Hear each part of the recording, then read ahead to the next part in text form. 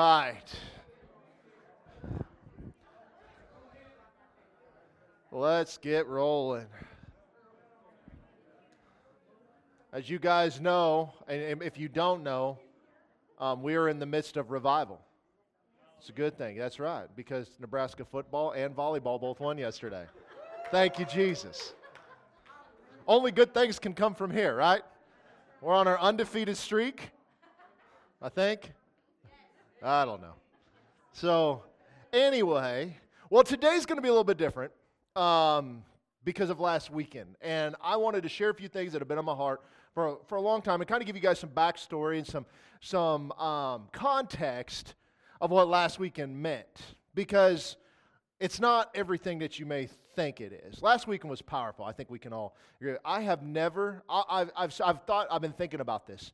I've been in a lot of services through a lot of years, and if you've been walking with the Lord for any time, there were these revivals that took place in the 90s, in the 80s, and the 90s and stuff. They were powerful services. I've been in services with Norval Hayes, which you may not know who he is, but he was a big-time evangelist. Mac Hammond. I mean, I've been in services with a lot of people that were at, like, my church. Not, I went to this meeting that they were at. It's this massive crowd, and I'm just one of thousands. I'm talking smaller crowds. I have never seen so many people healed all at once. It was incredible. And that's the thing. And so before I get too deep into this, I'm going to ask you guys if anybody's got a testimony they want to share. Okay? Nobody ever likes to start, but once one starts, everybody's usually willing to follow. But I'm going to ask for anybody who wants to come up and share a little bit about what happened or maybe experience that you had. Neil, are you walking towards me? Okay, come on, Neil. Neil hides in the back and he's all quiet until. You did turn that mic on before you came out, right? Okay, good. It is on. Okay, good. So I saw the Spirit do a whole lot of miraculous things last weekend. I hope you'll experience some of those miracles that happened here. They were wonderful. I saw from the vengeance of the Lord was doing things with us to heal us, to the love side of the Spirit doing things just to bring us to full completion. I saw one end of the spectrum to the other that the Spirit was doing, and it was on our behalf, and I'm thankful for everything He did for us last weekend. Oh, it was so powerful. Testimony I'd like to share with you guys. So I was back there, and Chris was praying for me that first night, Friday night, and she prayed. We're all just praying for each other that night. And I was having some early indications of back problems. I was having some kind of tingling in my legs, and I've been feeling tingling on the top of my feet for the last 2 weeks. And after she prayed, that tingling went away. I haven't felt it since, so my back is healed. But God didn't stop there. I didn't pray for this, or didn't ask for this, but I got something else. God healed. He knew what I needed, and He healed me on that other thing. So 4.5 years ago, I had that accident, and part of that accident causes an injury in my brain that causes my sense of smell and taste to not work for certain things. And I was heading out to the painter's house Saturday morning, and one of the things I could not smell is a skunk. There's a lot of hallelujahs in that thing, yes, but I drove out to the painter's last Saturday and drove over a bridge, and there was a dead skunk on that bridge. I thought, oh, there's a dead skunk. I can smell a skunk. That's the best smell of skunk I've ever smelled. But all this week, Leslie's been testing this. So there's a lot of things a lot of flavors that I can't taste, a lot of spices and artificial flavors and things that I can't taste. Everything that Leslie has thrown at me, I can taste. I can smell all those things that I couldn't smell before. I can taste all the things I couldn't taste before. Amen. Chris prayed for me. Amen. That's awesome. That's awesome. Can you imagine what a crime it is to live in Leslie's house and not be able to taste her food? That's not good. Somebody else who's going to be brave and step up here. I know the number one fear is public speaking, and number 2 is death, which is just weird to me. You'd rather be in the casket than to doing the, come on up, Steve. Just weird. You going to talk about the skunk too? Did you run over my skunk? Where is he? No, I've been able to smell a skunk all my life. Sometimes it's me. Well, I have had and been diagnosed with emphysema for the last, what's it been, six years, maybe 7. And it was having its toll on me. But I don't have emphysema anymore. I've got some new lungs. I haven't had a breath inhalant in 9 days, and I'm not going to. And at work the other day, I bounded up the stairs to the office. I didn't stop and choke and cough like I usually do. I wasn't breathless when I got up to the top, and I was able to share with my boss and a couple other people at work that I was healed. I've got new lungs, and to my amazement, they all thought that was great.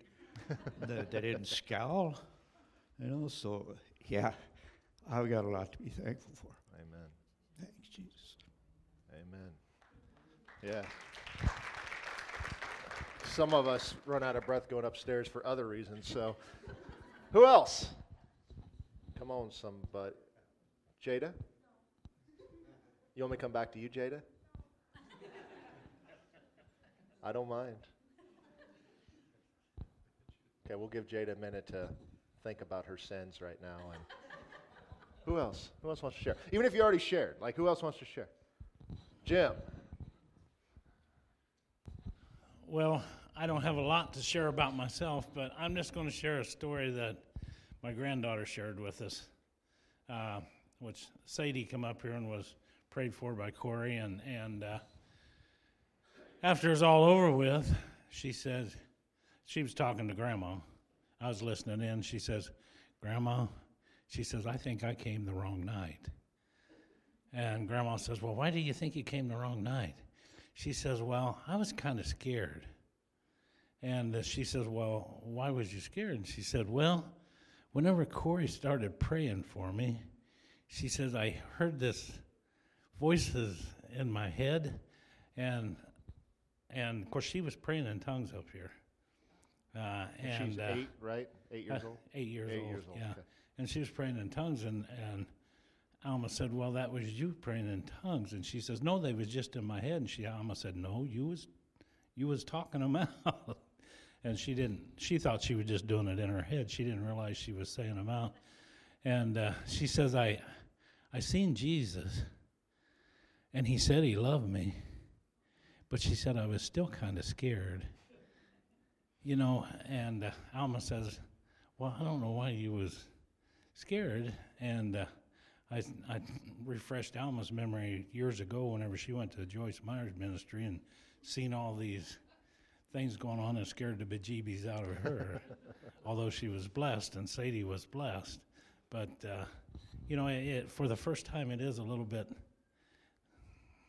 because she's not really been going to church or anything. She doesn't know all this stuff, and so it was a little scary for her. But whenever she was telling me, this is real. Mm-hmm. What she was experiencing, this is real. And one other thing, I don't see Joe in here right now, but anyway, whenever Corey asked Friday night for people to come up and pray for people, Amy and Josiah come over here, and Amy was laying hands on Alma and praying for her because she has a back problem, and Joe was standing there, and I said, Joe, I need you to pray for my knee. My knee's been bothering me. And Joe says, well, I can't do that. And I said, well, yes, you can. I said, just lay your hands on it and start praying for it. And he said, well, no, I can't do that. And I said, yes, you can. So I grabbed his hand and put it on my knee. And I said, I'm going to tell you what to pray, and you just pray and believe on it. And so he prayed for I told him what to say, and he prayed for my knee. And after he got done, Amy says, come on, Joe, we need to pray for Jim now. And I said, oh, no, you don't. I said, Joe's already took care of it.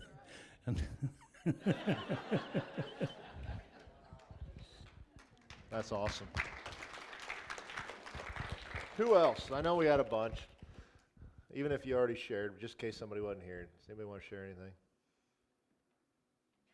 You? You want to share anything? I know. You want to do it again? And then Jada can go? To God be the glory. To God be the glory. Well, my heart's been full all week.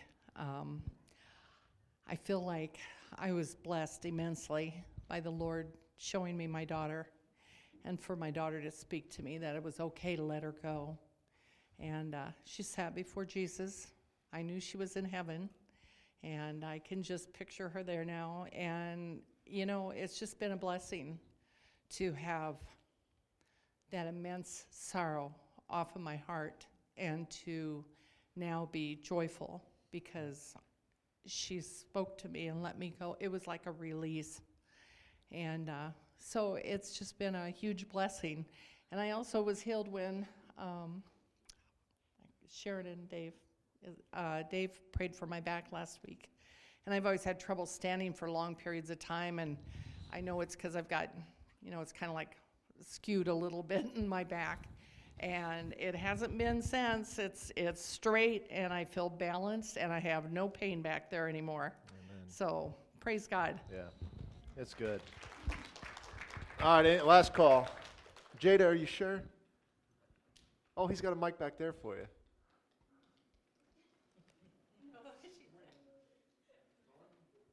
That's all right. We won't force her yet. Can you what? Yeah. Do you want to come up, Paralee, and read your own testimony that you put on Facebook? No. Okay, Grandma. Yeah. Well, my testimony is I stood here and bawled.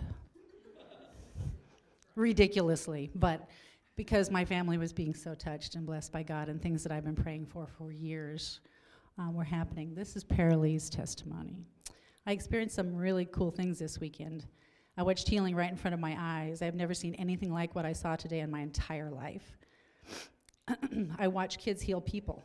I watched a 10-year-old speak in tongues. I watched people fall to the ground. My sister had visions.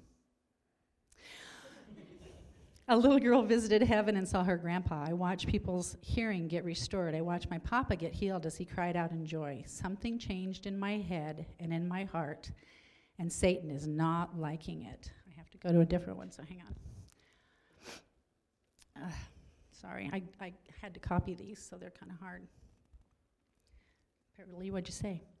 Something changed my mind. Suicidal thoughts, self-harm thoughts, eating disorder thoughts, anger, confusion, and anxiety had come at me. My body was floating. I must have skipped something in here. Nothing else in the world mattered because I wasn't here. I was with Jesus. Thinking about it and telling people about it bring tears of joy to me. This is something I've never experienced before. It's great to know and experience how great our God is, and now I can speak to God without knowing what I am saying, but He knows, and that is just beyond amazing. Something I thought that only happened to certain people who have done more good on this earth for Jesus. This was my first encounter with the Lord. It sure has been one long battle fighting this depression and trauma, but I've learned what power I have against Satan, and I will continue to use it. My chains are gone. I am no longer held captive. I have been set free by the blood of Jesus. Amen. And this is just a snippet, guys. You know, I talked to the pastor over in Sydney. His knee's still doing great. I mean, it was incredible. And so before, I'm going to pick up where we left off next week, okay? Or 2 weeks ago, I guess, or whatever it was. Oh, are you ready? Oh, real loud.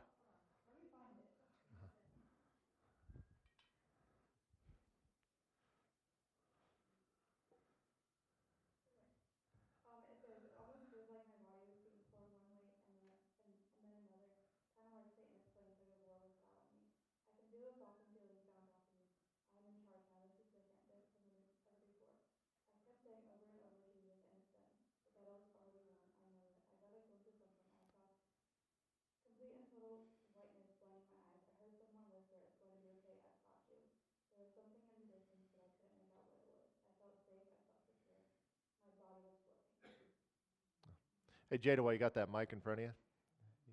Your sister just did it. Atta girl. You sure? Come on up. We'd prefer that. Ladies and gentlemen, Jada Roberts.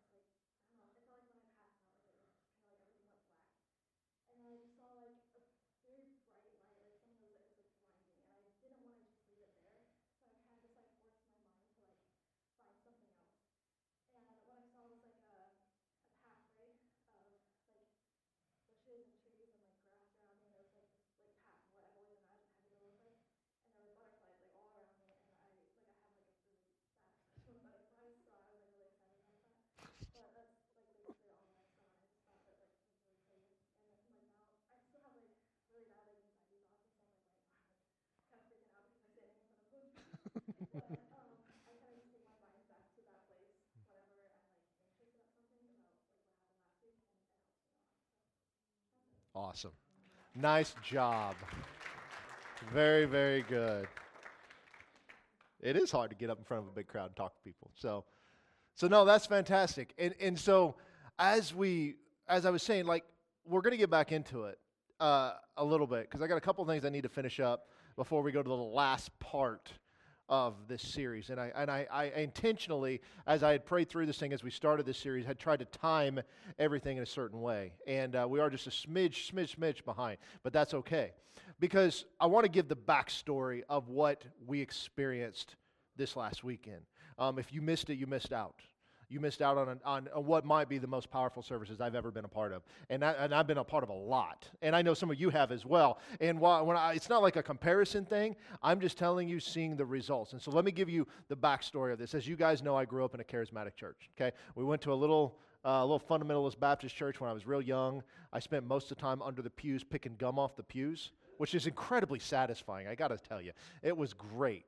My memories from that were the gum part, and then we had a lady during, like, we were singing a hymn, and she passed out into the pew, and we had to call the ambulance, and I thought that was cool. I was young, just bear with me. So, but it was exciting. Like, it was the most exciting part of church ever. And my mom had this friend of hers that went to this little charismatic church and had been inviting her forever. My parents were not saved. You need to understand that. We did not grow up with Christians. We did not grow up in that way because my parents were hell raisers, okay? My dad was divorced, had married my mom, and then had me shortly thereafter. As you guys know, I was actually born in Detroit, which is why I have street cred. And then we moved to Louisiana, and then we spent most of our days in Nebraska. I started preschool in Nebraska. And my mom had this friend who basically became a mentor, if you will. She was an older gal, but just poured into my mom constantly and had invited my mom, my dad to come to their church for months and months and months. And they wouldn't do it. It wasn't for any other reason than the fact that, well, we were going to church. The whole reason we even started going to a church, that little Baptist church, is because my parents just kind of felt like, well, we should be in church. Because as many of you know, especially those of you that are older, there was a time in life where you kind of just knew everybody went to church. It was just a thing. It was a societal thing. Now, you may not have been born again, and you may not have been on fire for God, so to speak, but you went to church. Now, that's changed today. I think the average person who calls themselves a full-time active member of church attends services 1.6 times per month. I think that's the current statistic. Yep, they consider themselves a full-time active member if they're there 1.6 times a month. That's the average. Anyway, that's the sidebar. It's free information. So she invited us in. My parents reluctantly but finally did go, and they were touched by God. Now, I don't know all that happened in that because I was obviously very young. But obviously, it changed our family tree because this persistence. And so what happens is we're growing up in it. I will never forget this. It would have been probably in the early 90s, I'm guessing, because I was teenager-ish. I don't remember how old I was. But it was during the Brownsville revival. So whenever all that was going on, my pastor had gone down to Florida to this revival as these things were kicking off because incredible things were taking place. And when he came back, it was like something was in him, on him, like he was a different man. We're standing there, and all of a sudden, like, it was like the Holy Spirit fell on the church. And you were watching people, you'd see them fall down. You'd see like things were happening, and this friend of mine were standing next to each other. We're watching this, like, what is going on here? This was not church as normal. This was different. And we had this one gal in our church, and she was up doing something, and then all of a sudden she just kind of started stumbling around. And it was really weird. You could tell something was going on. And this friend of mine looked at each other. They said, she looks drunk. We said it at the exact same time. Now, we didn't know anything about anything. We knew what drunk looked like. I knew what drunk looked like because my parents were perfect examples of that, okay? And so it was one of those things as I'm seeing this take place, I'm like, what on earth is going on? It was wild. And those things continued to manifest. And again, if you were around at this time, you know, like they were happening everywhere. It was not unique to any one place. Across the country, as a result of this church just being in revival, bringing in this evangelist and the Holy Spirit falling upon them, you were seeing lives transformed. Lives transformed that to this day are still operating in ministry and are just producing fruit across the world. It's phenomenal. Well, as I was growing up in this, and I'm observing this, somewhere about age 15, 16, somewhere in there, we went down to Rhema. I'd never been to Rhema. This is the Bible school that I ended up attending down in Tulsa. But they would do these things during the summer called CES, Continuing Education Seminars, where they would bring your volunteers down. And they would help train, if you were in music or children's or stuff, help train your workers, because in a small church, you don't have the resources and the ability to help put programs in place and stuff. And I was the drummer. And I loved playing the drums. In fact, when y'all heard me Saturday night, it was the first time in 15 years I had played, so I'm sorry. It was rough. It hurt a little, and it was a stretch. 15 years. Ariana was 2 the last time I played the drums. So they say it's like riding a bike. That's not true. It was not like riding a bike. It was like not playing the drums in 15 years is what it was like. And so we go down there, and I remember I was just so touched by what was taking place, like in these services and stuff, because it was such a grand scale. I'd just never seen anything like that. I mean, the church auditorium could seat every member of my town and have room left over. That's the kind of place this was. And I remember I'm hearing about healing for the first time. And I mean, when I say first time, I mean, obviously it was talked about, but it was like intense. They were serious about it. Like, this is real. Like, this is possible. Like, this could happen. And I remember as I'm sitting there and I'm like, I wear contacts. I wore contacts then. And all I want is, God, heal my eyes. I don't want to wear these contacts anymore. And as I'm learning and knowing nothing, mind you, I keep telling you that. I hope you guys understand the knowing nothing aspect. As I'm sitting there and I'm like, okay, God, this is what I want. And so I'm like, well, how do you step out in faith? They're talking about faith. It's a faith church. Step out in faith. Well, what should you do? I plucked out my contacts. The only pair I had. Threw them down. I had an entire week left. Couldn't see nothing the rest of the week. It was bad. I remember sitting through the services and the youth parts and stuff like that, and they're showing videos up on the screen, and I'm like, I have no idea what's happening right now. But I'm just believing God. I'm trusting God. I'm like, God, you can, right? It says you can. Like, they're just going through scriptures, and it seemed to make healing normal.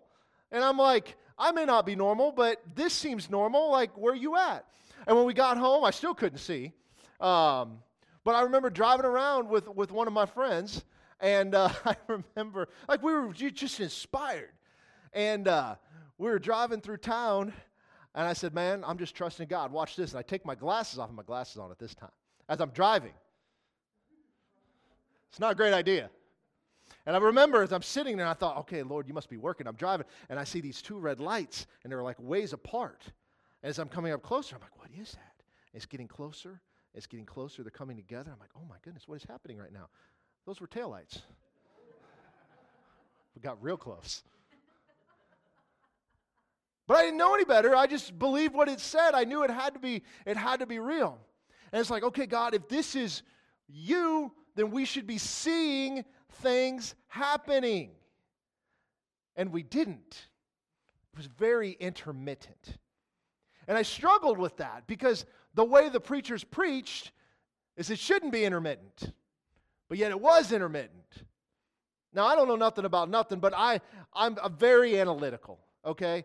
Overthinker, not in the way like I overthink every decision I make. I want to understand everything. I want to wrap my head around it. It's got to make sense to me. When it doesn't make sense, it bothers me. And I'm willing to accept that I won't understand everything or may not necessarily understand everything, but I'm not willing to accept that I'm not going to try.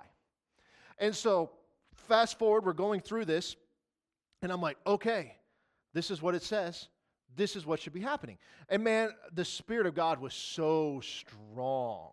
It was so unique. So some of the teenagers and I would get together during that summer, and we'd meet every day at the church, and we'd just spend an hour or so praying. And I'll never forget this. My wife now might have been then girlfriend. I don't even remember. She was obviously into me one way or the other. But I don't know if we were actually dating officially yet. We were really good friends for a while. But it was hard to control herself. She's human. It's all right. And this other gal, and we're sitting there praying, and I'm just praying intently, and I think I was praying in the Spirit, and I'm just praying, and at the exact same time, they both jump away from me, and of course that got my attention, and they're like, we were about to fall, like, because the power of God was so intense, And it's like, man, this is incredible. And I'm so excited about it, and I'm telling everybody. Like, I went to a job interview, and I'm explaining to the person giving the interview about Christ and how the power of God is real and all of this other, and I'm, and they're like, okay, that's great. And so you think you can work the fryer? I'm like, yeah, I can do that, but let me tell you about this. Like, okay, that's super, but you don't mind cleaning up after shift? Like, they were having none of it, but I'm like, man, I'm for real. Like, this is so intense. And so I was on fire. And we were having these services at night, and I also started working so they owned this restaurant, but the husband owned a roofing business. And so as soon as I got hired in the restaurant, he saw me and he said, you look strong. And I'm like, yeah. He says, you want to do some shingling? Didn't really know what that entailed. I said, okay. He's like, I'll pay you $5 an hour. And I'm like, done. That was a lot of money at that point in time. Don't you wish you could still hire people for $5 an hour? Wouldn't that be spectacular? They'd even show up. Wouldn't that be spectacular? And so I took the job, and I'm working with all these guys, and there were some rough guys in this group. Well, they hired another friend of mine from school, and we'd had this service the night before, and I'm telling you, I mean, it was intense. Like, God was moving, and it was so crazy to be a part of. It was just kind of hard to believe, and the power of God was so strong. And I don't necessarily like this term, but it is one that gets thrown around that you'd be familiar, the drunk in the Holy Spirit aspect. And so, like, I mean, it was intense. And so we get there that morning, and we're tearing off the roof, and the boss, was just me and this other guy, and the boss is like, oh, I got to go get something, shingles, material, a sandwich. I don't know what he was after, He always, when it was time for the grunt work, he let the grunts do it, which is fair. That's what I would do. And so as I'm sitting there, and I'm telling this guy about it. Now, this guy is a partier. He goes out drinking all the time. I remember watching him smoke pot during school. Like, he was one of those kind of guys. And I'm telling him what goes on, and I said, man, it was incredible. We're standing on this roof, and I was like, man, like, we were drunk in the Holy Ghost. He's like, what do you mean? And I said, I don't really know what I mean. I'm just telling you, like, it was the craziest thing. And he's like, can we do it? I said, I think so. Can we do it right now? We're standing on a roof. I'm like, I don't know that that's a good idea. And we just kept talking about it, but I remember sitting there thinking, I'm like, how do you do that? Like, I don't have any idea. Like, how do you do that? And so it got me thinking. And during this time, it's like, there was times that we'd be praying and people come up and they're giving their life. There were people like one after another giving their life to Christ. I tell you so many stories of lives that were completely transformed, families transformed as a result of what was happening there. And then the pastor would call me up. It's like, I want you to pray for them. God's moving through you. And I'd go pray for these people. And you'd watch the Holy Spirit come upon them, and they start praying in tongues and doing all these other things. And I mean, it was so powerful. And I was so excited about what God was doing, but I didn't understand any of it. And I didn't know what was happening, and nobody was really explaining it. It was just kind of implied. And as those things began to taper off a little bit, you started to see people not tapering off, if that makes sense. In other words, it becomes so status quo that you're having these wild services, and you knew it was God. You start seeing people act out in the flesh, I guess is the best way to say it, because there's a difference. Just because somebody falls down doesn't mean it's God. So you pray for them, right? Because you can pray for people and they don't fall down. I have seen incredible things take place in the life of a person who was prayed for, and you'd have never thought anything happened to them. They just stood there like a statue. And they get done, it's like, God just transformed my life. It's like, you should let your face know. It was crazy. And so we're sitting there and believing that God heals and God moves and all of this stuff. As this thing begins to taper off, at this point, Amy and I are married, and we go off to Rhema. And I was not a good student. I hated reading. I don't like to be told what to learn. I like to learn. I don't like to be told what to learn. And so, we're going through this, and I'm basically, we were working full-time and going to school full-time. So we went to class every day from 8 to noon. We went to work every day from 1 to 9, 9:30 by the time we got out of there. That was our schedule. There wasn't a lot of intermittent time to do anything else. In fact, I remember after that when the first summer hit, and we didn't have the class in the morning, and all we had was the work, I was bored out of my mind because now I have all this free time I don't know what to do with. And so, but back then Nebraska football was still good, and so we would watch Nebraska football. But But anyway, and so I remember going through this, and I'm listening, and I'm learning intently, and I'm like hanging on these things, and they just kept talking about healing, but yet in one side of the mouth, this is God's will, this God's going to heal, and then in the other side of the mouth, tell us all the reasons why it's not working, but not giving us things to do to make it work. You know, it was confusing. And so as we're getting ready to graduate, the pastor from the church that I had come from, he'd called us, and I had no intention of ever going back to Auburn, Nebraska, just so you know. I was gone. I'm never going back. Lord, take me wherever you want to take me, but not there. And there'd been a transition in the youth ministry at that time, and a new guy had taken over that had been around for a while, and it was a disaster. And the pastor just called me and said, hey, what are you guys' plans when you graduate? I said, I don't know. We got some different opportunities. We're kind of exploring. We haven't really made any decisions yet. He's like, would you maybe be interested in coming back?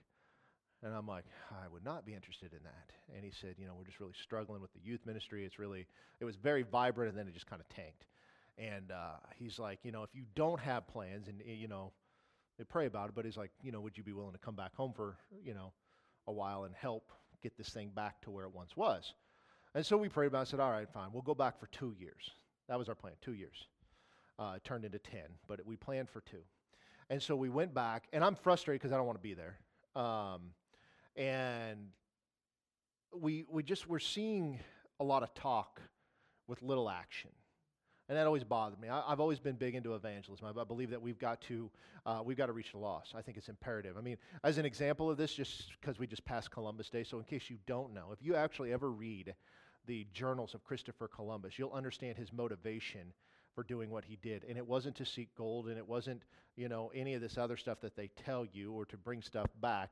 The bringing stuff back was the concession made to Spain, who funded the trip. His main motivation was, at that point in time, all the prophecy experts said that Jesus was going to return, I think, within 60 or 80 years. Okay? So this is in the 1400s. And his heart was, he's like, there are unreached people out there, and we have got to get the gospel to them because we only have 60 to 80 years. That was my mindset.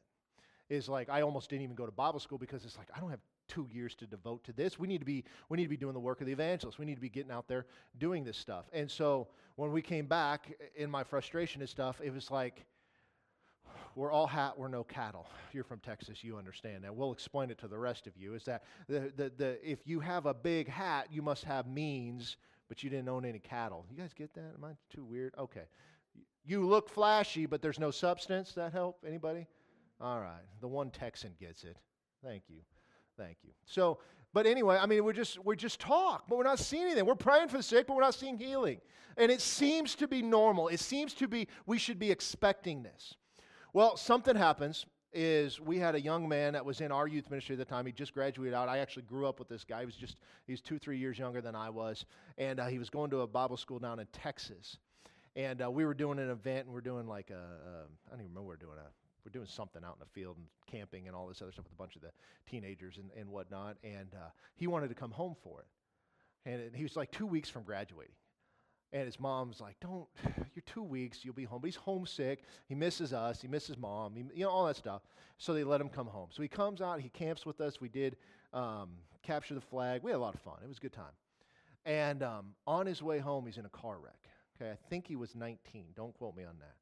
He has a car wreck. Somebody fell asleep, crossed the center lane, hit his car. And he is in intensive care. He's in ICU. And I mean, we are praying. My brother and he were really good friends, and he, of course, is pretty shook up. Obviously, it gets emotional for me to think about it. And so we're just praying intently, and it's like, man, God, this is what you do. This is our time to shine. God, work a miracle on his behalf. Mom and Dad were praying. Dad actually got saved. Dad wanted nothing to do with God. Dad had gotten saved as a result of what had been taking place. And so while he wasn't as exuberant as Mom, he was on board. And they're down there somewhere. I think it was in Kansas, the hospital. We're praying, and nothing. And they finally pulled the plug and let this 19-year-old die. And I remember this kid very vividly because before we had moved away, I was teaching this Bible study. We're doing it at my house every Friday night for the young people. And we lived in this little 2-bedroom house, and it was like sometimes there'd be 40 or 50 kids in my little 2-bedroom house. I remember one winter, it got so hot, all my windows are fogged up because there's so many people in there, and we're just teaching it, and I'm just praying like, God, there's something happening here. Who should take this over?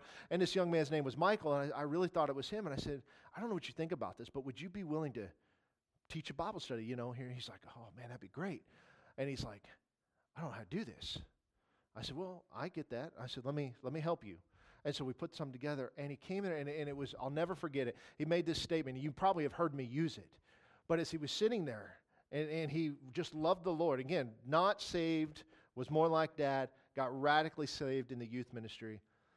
He said, we're going to spend our entire lives doing stuff. And one of these days, we're going to face Jesus. And what's he going to say to us? Well done, or well, you're done. Profound. 17 years old. Like, I was just blown away. And I still use that line. It was so good. This kid loved the Lord. And so I'm sitting there like, God, why? Like, what on earth?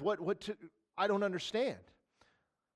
And everybody's giving excuses. Well, you don't know what the Lord's will was, and maybe it was his time. 19 years old? Come on. Why put him on this earth if you're going to take him out at 19? Well, maybe once he got a glimpse of heaven, he wanted to stay there. Okay, fine, maybe, and I can accept that. But what about us back here? What about all these other things? And I was just like, I was so frustrated with it, but I didn't know what to do with it. I'm like, all right, whatever. Fast forward a couple years. Still seeing extremely intermittent result. If I was to give a batting average on people healed versus people not healed, we are under 100, which means you sit the bench. You don't get to play on the team. You're picked last in gym class type of stuff. We're just not seeing anything really. Now, you see people that will come up and give testimonies about what God is doing in their lives, and I had to heal them. And it's like, oh, I had a bad cold, and God supernaturally healed me, and it was wonderful. I just stayed at home, and I took lots of fluids and rested for 7 days, and God healed me of my cold. I'm like, that's the prescription to fix a cold. Or you get somebody, and you still see this to this day, because we want to give glory to God, and we should give glory to God, but let's just call those things that be as though they are. And they're like, oh, yeah, God, I beat cancer. God, help me through it. But I took 12 weeks of chemo. And the difference between the believer who beats cancer using chemo and the atheist who beats cancer using the same chemo is what? If we're being honest, it's nothing. So should we be thanking God, or should we be thanking chemo? Now, I know that sounds blasphemous, but bear with me as I go through the rest of this. I want you guys to understand the backstory and where we're going, because this is a little bit of a State of the Union. So, holy cow, it's 11:15. I'm going to speed this up a little bit. And so as we get a couple years further, we had another friend of ours, and we grew up together.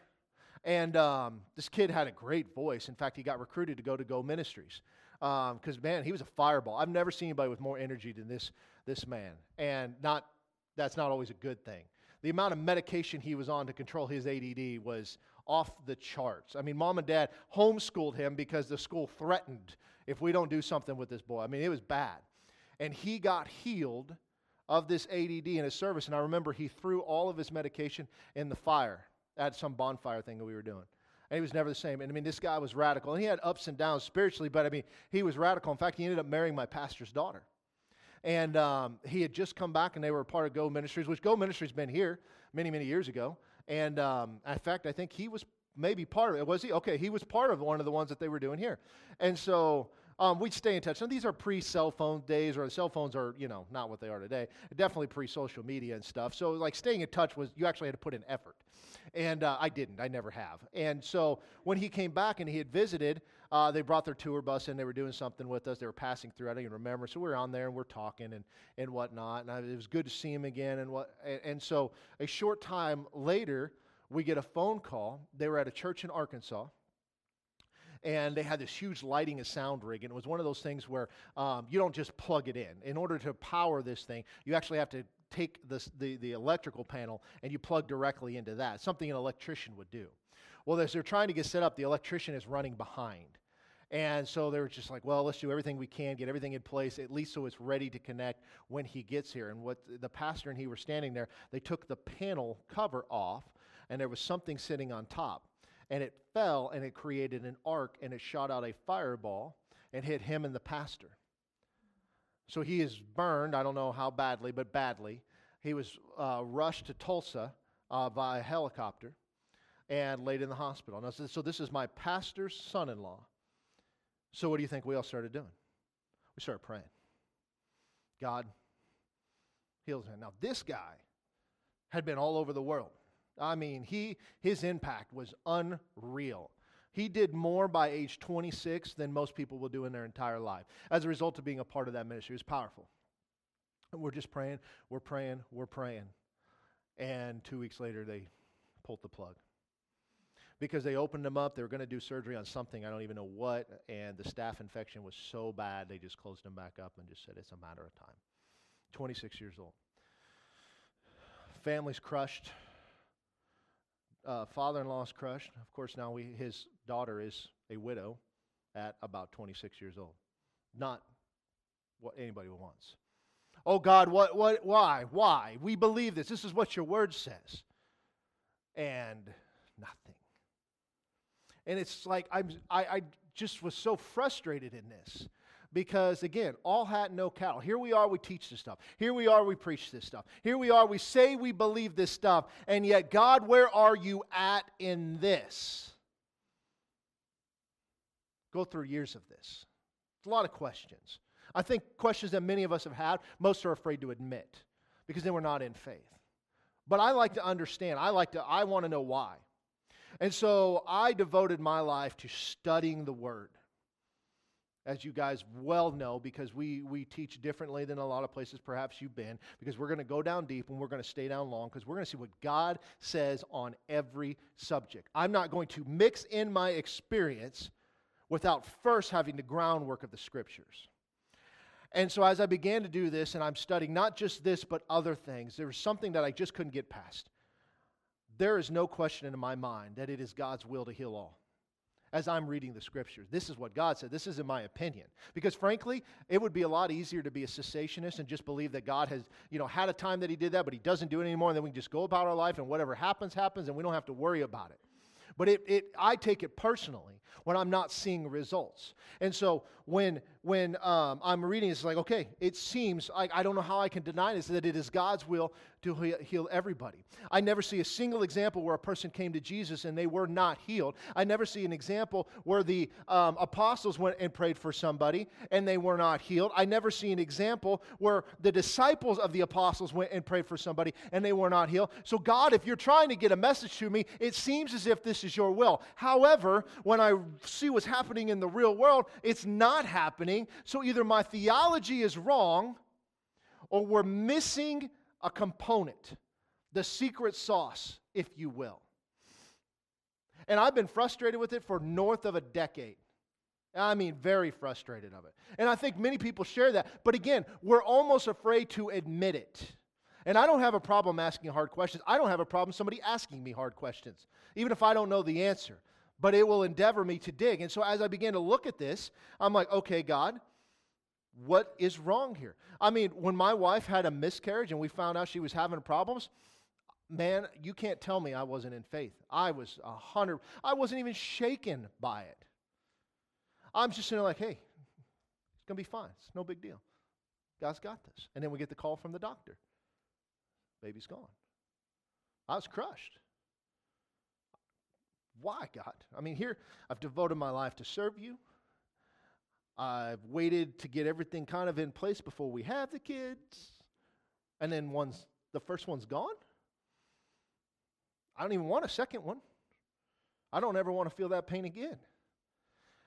And so I'm like, God, this doesn't make any sense. And so, and I mean, we've been here 9 years now. If you can believe that, those of you who've been around for a while. It's gone fast. It's been fun, right? Just shake your head yes. Just say yes. But it's been a challenge. And we sit around and we talk about this, and I've shared that frustration with Jim and I think you guys, and I know y'all, because we sit around the table on Sunday mornings, we talk about it, and I'm like, I'm not satisfied. We're just like, well, it might happen. I want to know what we're missing. There's something we have to be missing. What on earth is it? And so I've just been praying, God, there was a time where I'd read the Bible and I didn't understand it, and I was kind of bored with it, if I'm being perfectly honest, and I remember praying, God, I hear about these people who just read the Bible. It's like new every single day, and they get so much from it and all of that. And I'm like, that is not my experience. So either they're lying or I'm doing it wrong.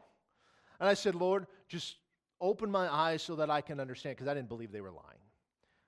And I began to study, and all of a sudden words would pop off the page, and it would force me to go look, and I would start seeing things that I had never seen before. And it's like, how did I miss this? And then as I'm listening to everybody else teach on the same show, I'm like, how did you all miss this? Like, why is nobody talking about it? Like, it's right here. How do you not see this? You know, there also was a time where I absolutely could not sing, couldn't carry a tune at all. And I was leading worship from the guitar. Like I said, I spent years drumming. I was much more comfortable there. And I would start leading, but I couldn't sing. Like, I knew I was off key. I just didn't know how to find the key. And I remember praying, God, just let me carry a tune.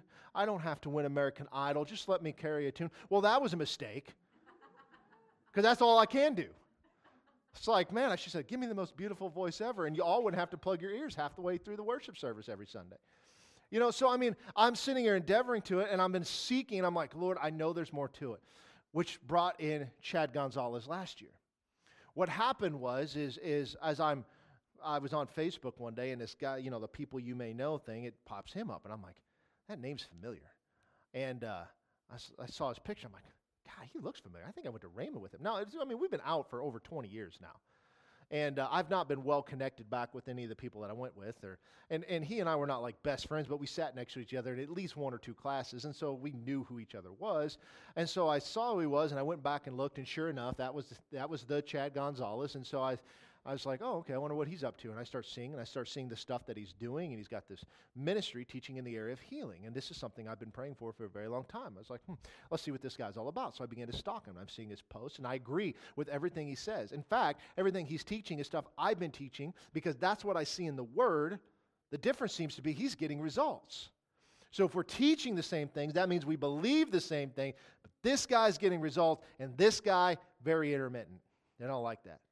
And then so I'm going down, I see that he has this interview on Sid Roth. And I'm like, oh no. Because if you know Sid has guys that are great, and he also has guys that are out of their ever-loving mind. And it seems to be no rhyme or reason why. And so I'm thinking, oh no, is he crazy? And so I watched the whole thing. I was like, no, that was good. And so I followed him for several weeks, I don't know how long, and I finally messaged him. I said, hey, I don't know if you remember me, yada, yada, yada. I would love to reconnect. And he sends back, he's like, yeah, man, I remember you. And he's like, yeah, let's set up a call. And we did. And we set up a Zoom call. And it lasted about an hour and a half. And I'm asking him questions. I'm grilling him. I'm making sure this guy's not crazy. Because he might have been fun and cool 20 years ago, but he could be crazy now. And I like what I saw. And so I said, what is the premise of it? Because you're getting results. And he's telling me some of the stories and stuff. And he said, it's really, really simple. We're in union with Christ. When I lay my hands on people, it's like Jesus laying his hands on people. But he said, we say we believe that, but we really don't. He said, it all starts up here. It's the recognition of who we are and what that means. This is all stuff that I taught. This is nothing. And I'm like, okay. Why are you getting, I don't understand. And he's like, I don't know. So we booked him to come in. As you guys know, he came in last year, and it was good. But I still didn't know what the secret sauce was. I'm like, I even called him afterwards. And we'd talk, and we still talk. We still communicate. And he just said, he's like, man, he said, we see more things happening today than we did years ago. And he's like, the more we do it, the more we see. And he said, now it's getting to the point where we're watching people get healed without anybody praying for them, just in the service. It's like when the switch flips that you recognize who you are, the power of God becomes real in your life. I was like, that's interesting. But as you guys know, he came, he left. We, blessed him, prayed for him, all that kind of stuff. But not a lot changed. And so still praying, God, what is it? I mean, my wife and I have talked about it. I've talked to some of you guys about it. We've been intensely searching the scriptures, there's got to be something. There's got to be something we don't know, which brings in Corey. So Corey, how I met Corey was on Facebook. I don't get on Facebook very often.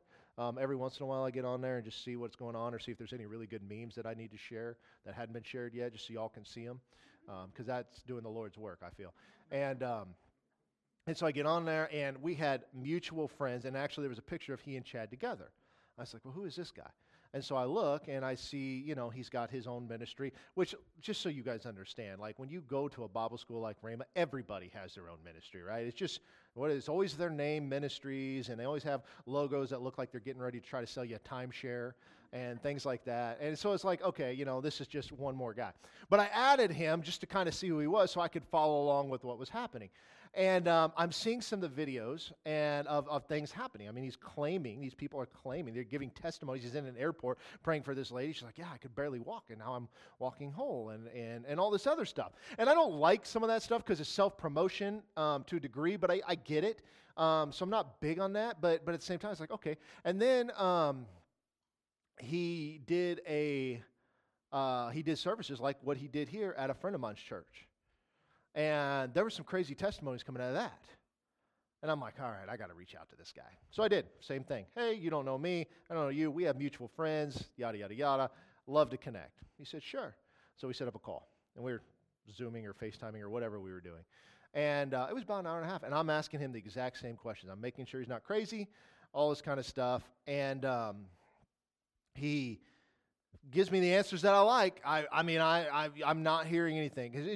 Because the reason I say that, you need to understand, I don't bring anybody in that I don't know. Because there are crazy people out there, and they can hide. The whole wolves in sheep clothing, I don't want to invite that guy in.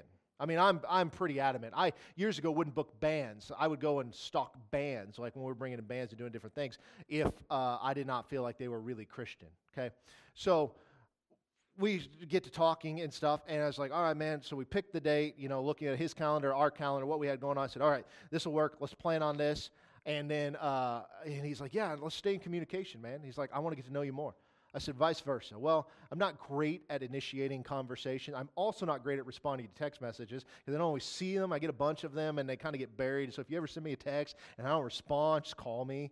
I may not answer your call either, but, it's a start. And so as I'm sitting there and I'm like, all right, I really, really felt in my heart, I'm like, I need to go meet with the guy. Like, I can't in good conscience, like, I need to go meet with him.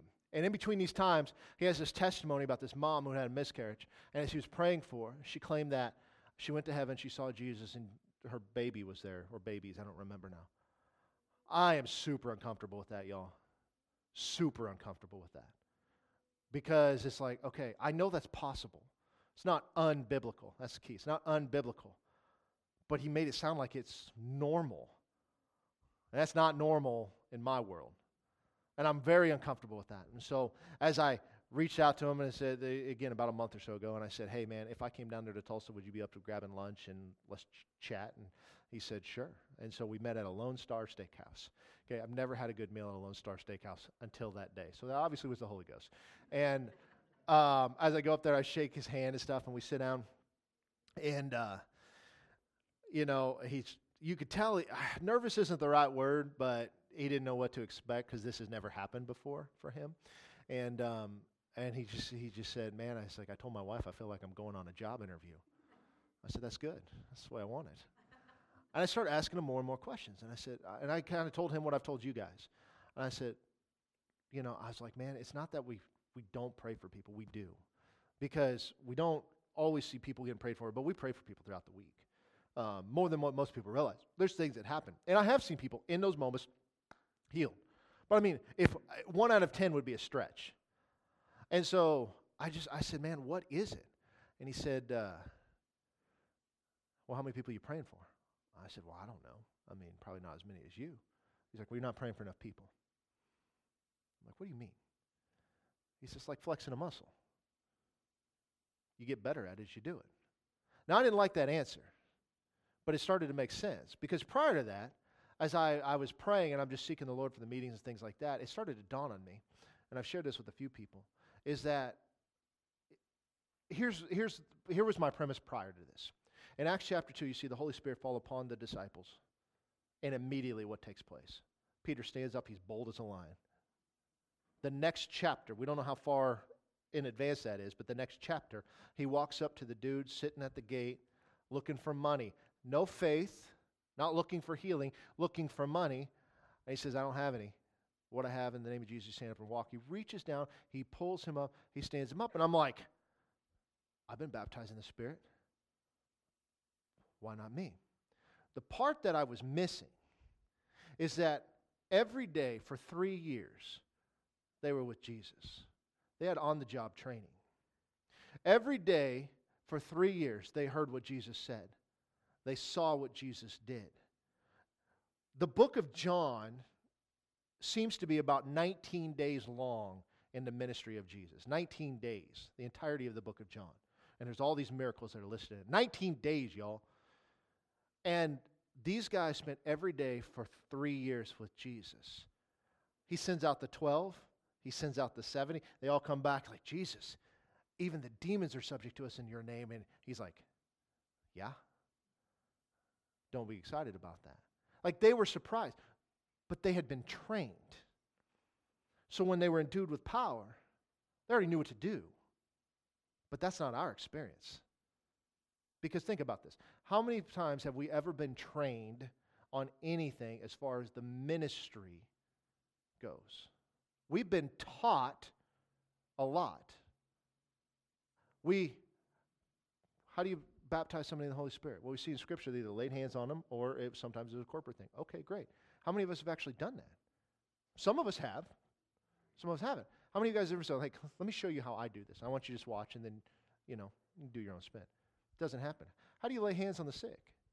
We've never actually, there's no training for it. We just kind of do it. It's kind of like what I said before. The discipleship programs inside of the churches today are ridiculously poor because essentially somebody gets born again, we hand them a Bible, we pat them on the behind, and we say, good luck. We don't teach. We don't train. And so I'd been thinking about that, and in that moment I realized as I'm starting to go back through my entire life, entire time in ministry, north of 20 years and even prior to that, I'm like, there's not one time that I can think of where any pastor ever said, come here, I want to show you exactly how this is done. Not once. But that's what the disciples had. And if you look, that's what the disciples of the disciples had. In fact, there was a time that was the norm. And so when he says you're not praying for enough people, he's saying like, it's all up here. I want you to understand that. But he's like, you're never going to see results if you don't spend more time doing it. He said, we see more healed on the spot today than we did 3 years ago. And he's like, and we're continually to grow in this. Because he'd be the first one to admit. I asked him the same thing. I said, if you were to assign a batting average, what would you say? Are you batting 1,000? Are you batting 100? And he just said, well, it depends. I said, on what? He said, well, backs and arthritis, things like that. Man, he said, we're hitting at a high clip. Some of the other stuff, not as high. He's like, but no, I'm just endeavoring. And I'm just chasing God. Because I know that it's not God. God's steady. I know it's me. He's like, so I'm so confident in the backs and the knees because I've seen it happen so many times. He's like, and you know how I got confident in it? I just kept doing it. I just kept doing it. He's got a video on YouTube where his shadow healed somebody. Is that unbiblical? No, of course not. We see it with Peter. Is it weird? Sure.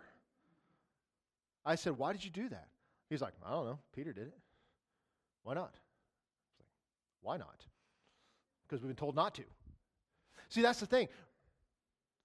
I'm seeing more clearly now than I think I've ever seen before. It's like there's this simple aspect of the abiding in Him. If you abide in me and my word abides in you, there's that aspect. And then the doing part, the training piece. And so I went down there Tuesday. Most of you guys don't know this. I actually had a meeting that I set up down there, and I went to lunch with him again. And I'm just watching him because he's doing things that I want to see. I told you guys this. When he and I, the first time when we went to Walmart and started praying for people, I was very uncomfortable.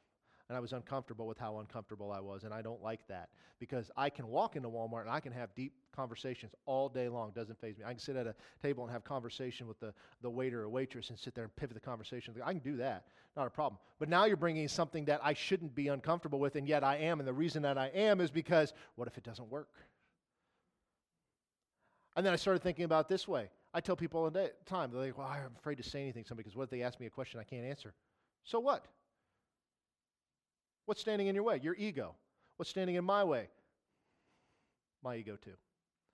And so we sat down at this, we walked in, it was very funny. The guy who's like, oh, how many in your party? And there was 3 of us.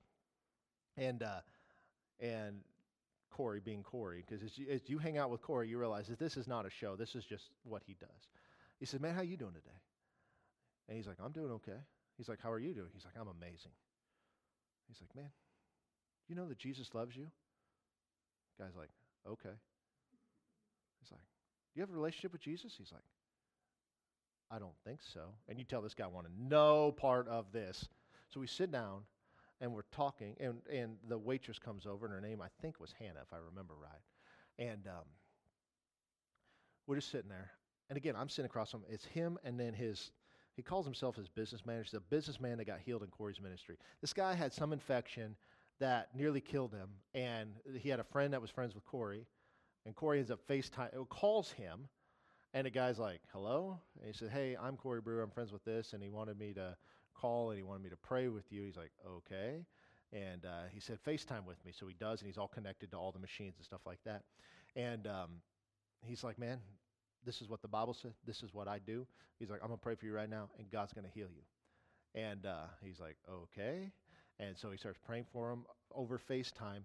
He blows into the phone. This guy's name is John, and John said, Chris, I felt my hair move in the wind.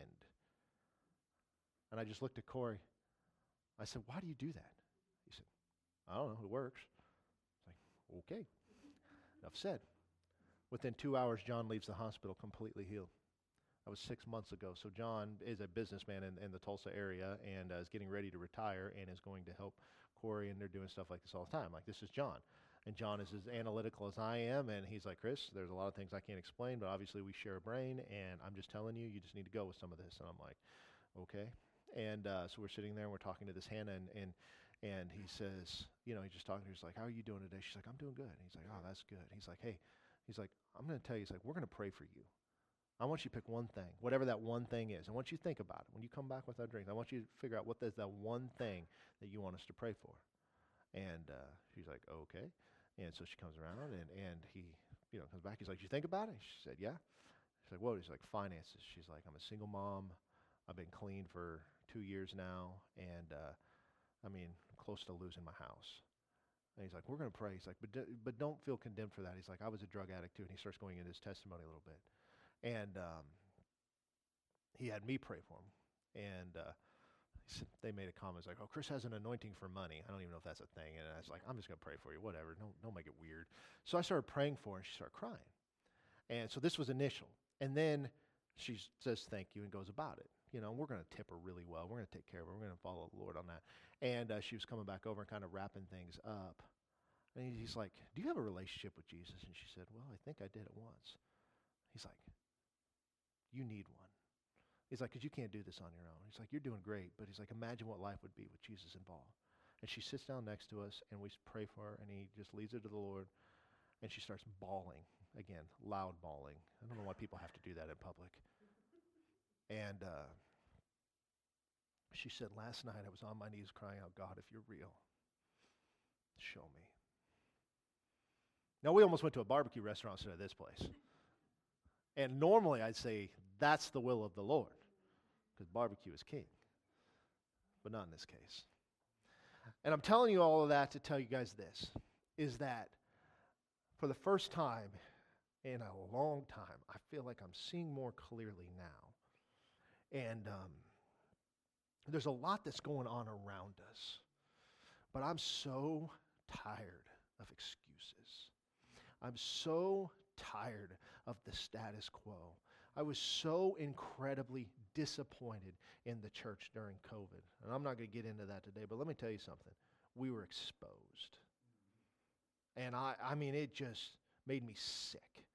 Because I'm like, here we are. We preach this in all these churches, all these ministries. They close their doors because of a virus. That means we don't believe it. It just made me sick. And I never want to see another example where somebody comes in a wheelchair and they come in riding in it and they don't leave pushing it. I never want to see that again. Like, for the first time, I feel like I see where this whole thing is going. And I'm telling you that now because this is the last part of this current series that we are. I've got a couple things I got to finish up that you guys need to know. about what's going on around us. It is so imperative that you see it because we're blinded to it and we don't even realize it. But this last part, I feel like, is if we get a hold of this, there's nothing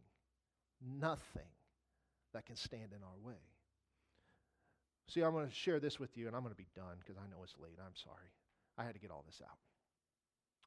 I felt in my heart that there is revival coming. What that means, what that looks like is different depending on who you ask. Jim called me one day. I don't remember if it was a dream or if it was just a vision you were praying or whatever, but he said he saw people, it was late, and he said all these cars started turning into our parking lot here earlier this year. I don't remember exactly when this was. Was that a dream or what was that? Vision. Okay, he's just praying. And he's like, man, I really feel like it's. I said, me too. And then, as you guys know, Zach Fritz, who passed away just a few weeks ago, but if you got to know him, he was an interesting cat. He can hold a conversation, just so you know, right? He's one of those guys that he'll call you on the phone, and you can set the phone down, and you can walk away for 10 minutes and come back, and he hadn't even taken a breath yet. So it's one of those kind of guys. But he passed away a couple of weeks ago. But he told me, he said, the whole reason I'm here is because I believe God is bringing revival. He was an intercessor. He was a guy that just prayed. And I believe that too. But what does that look like?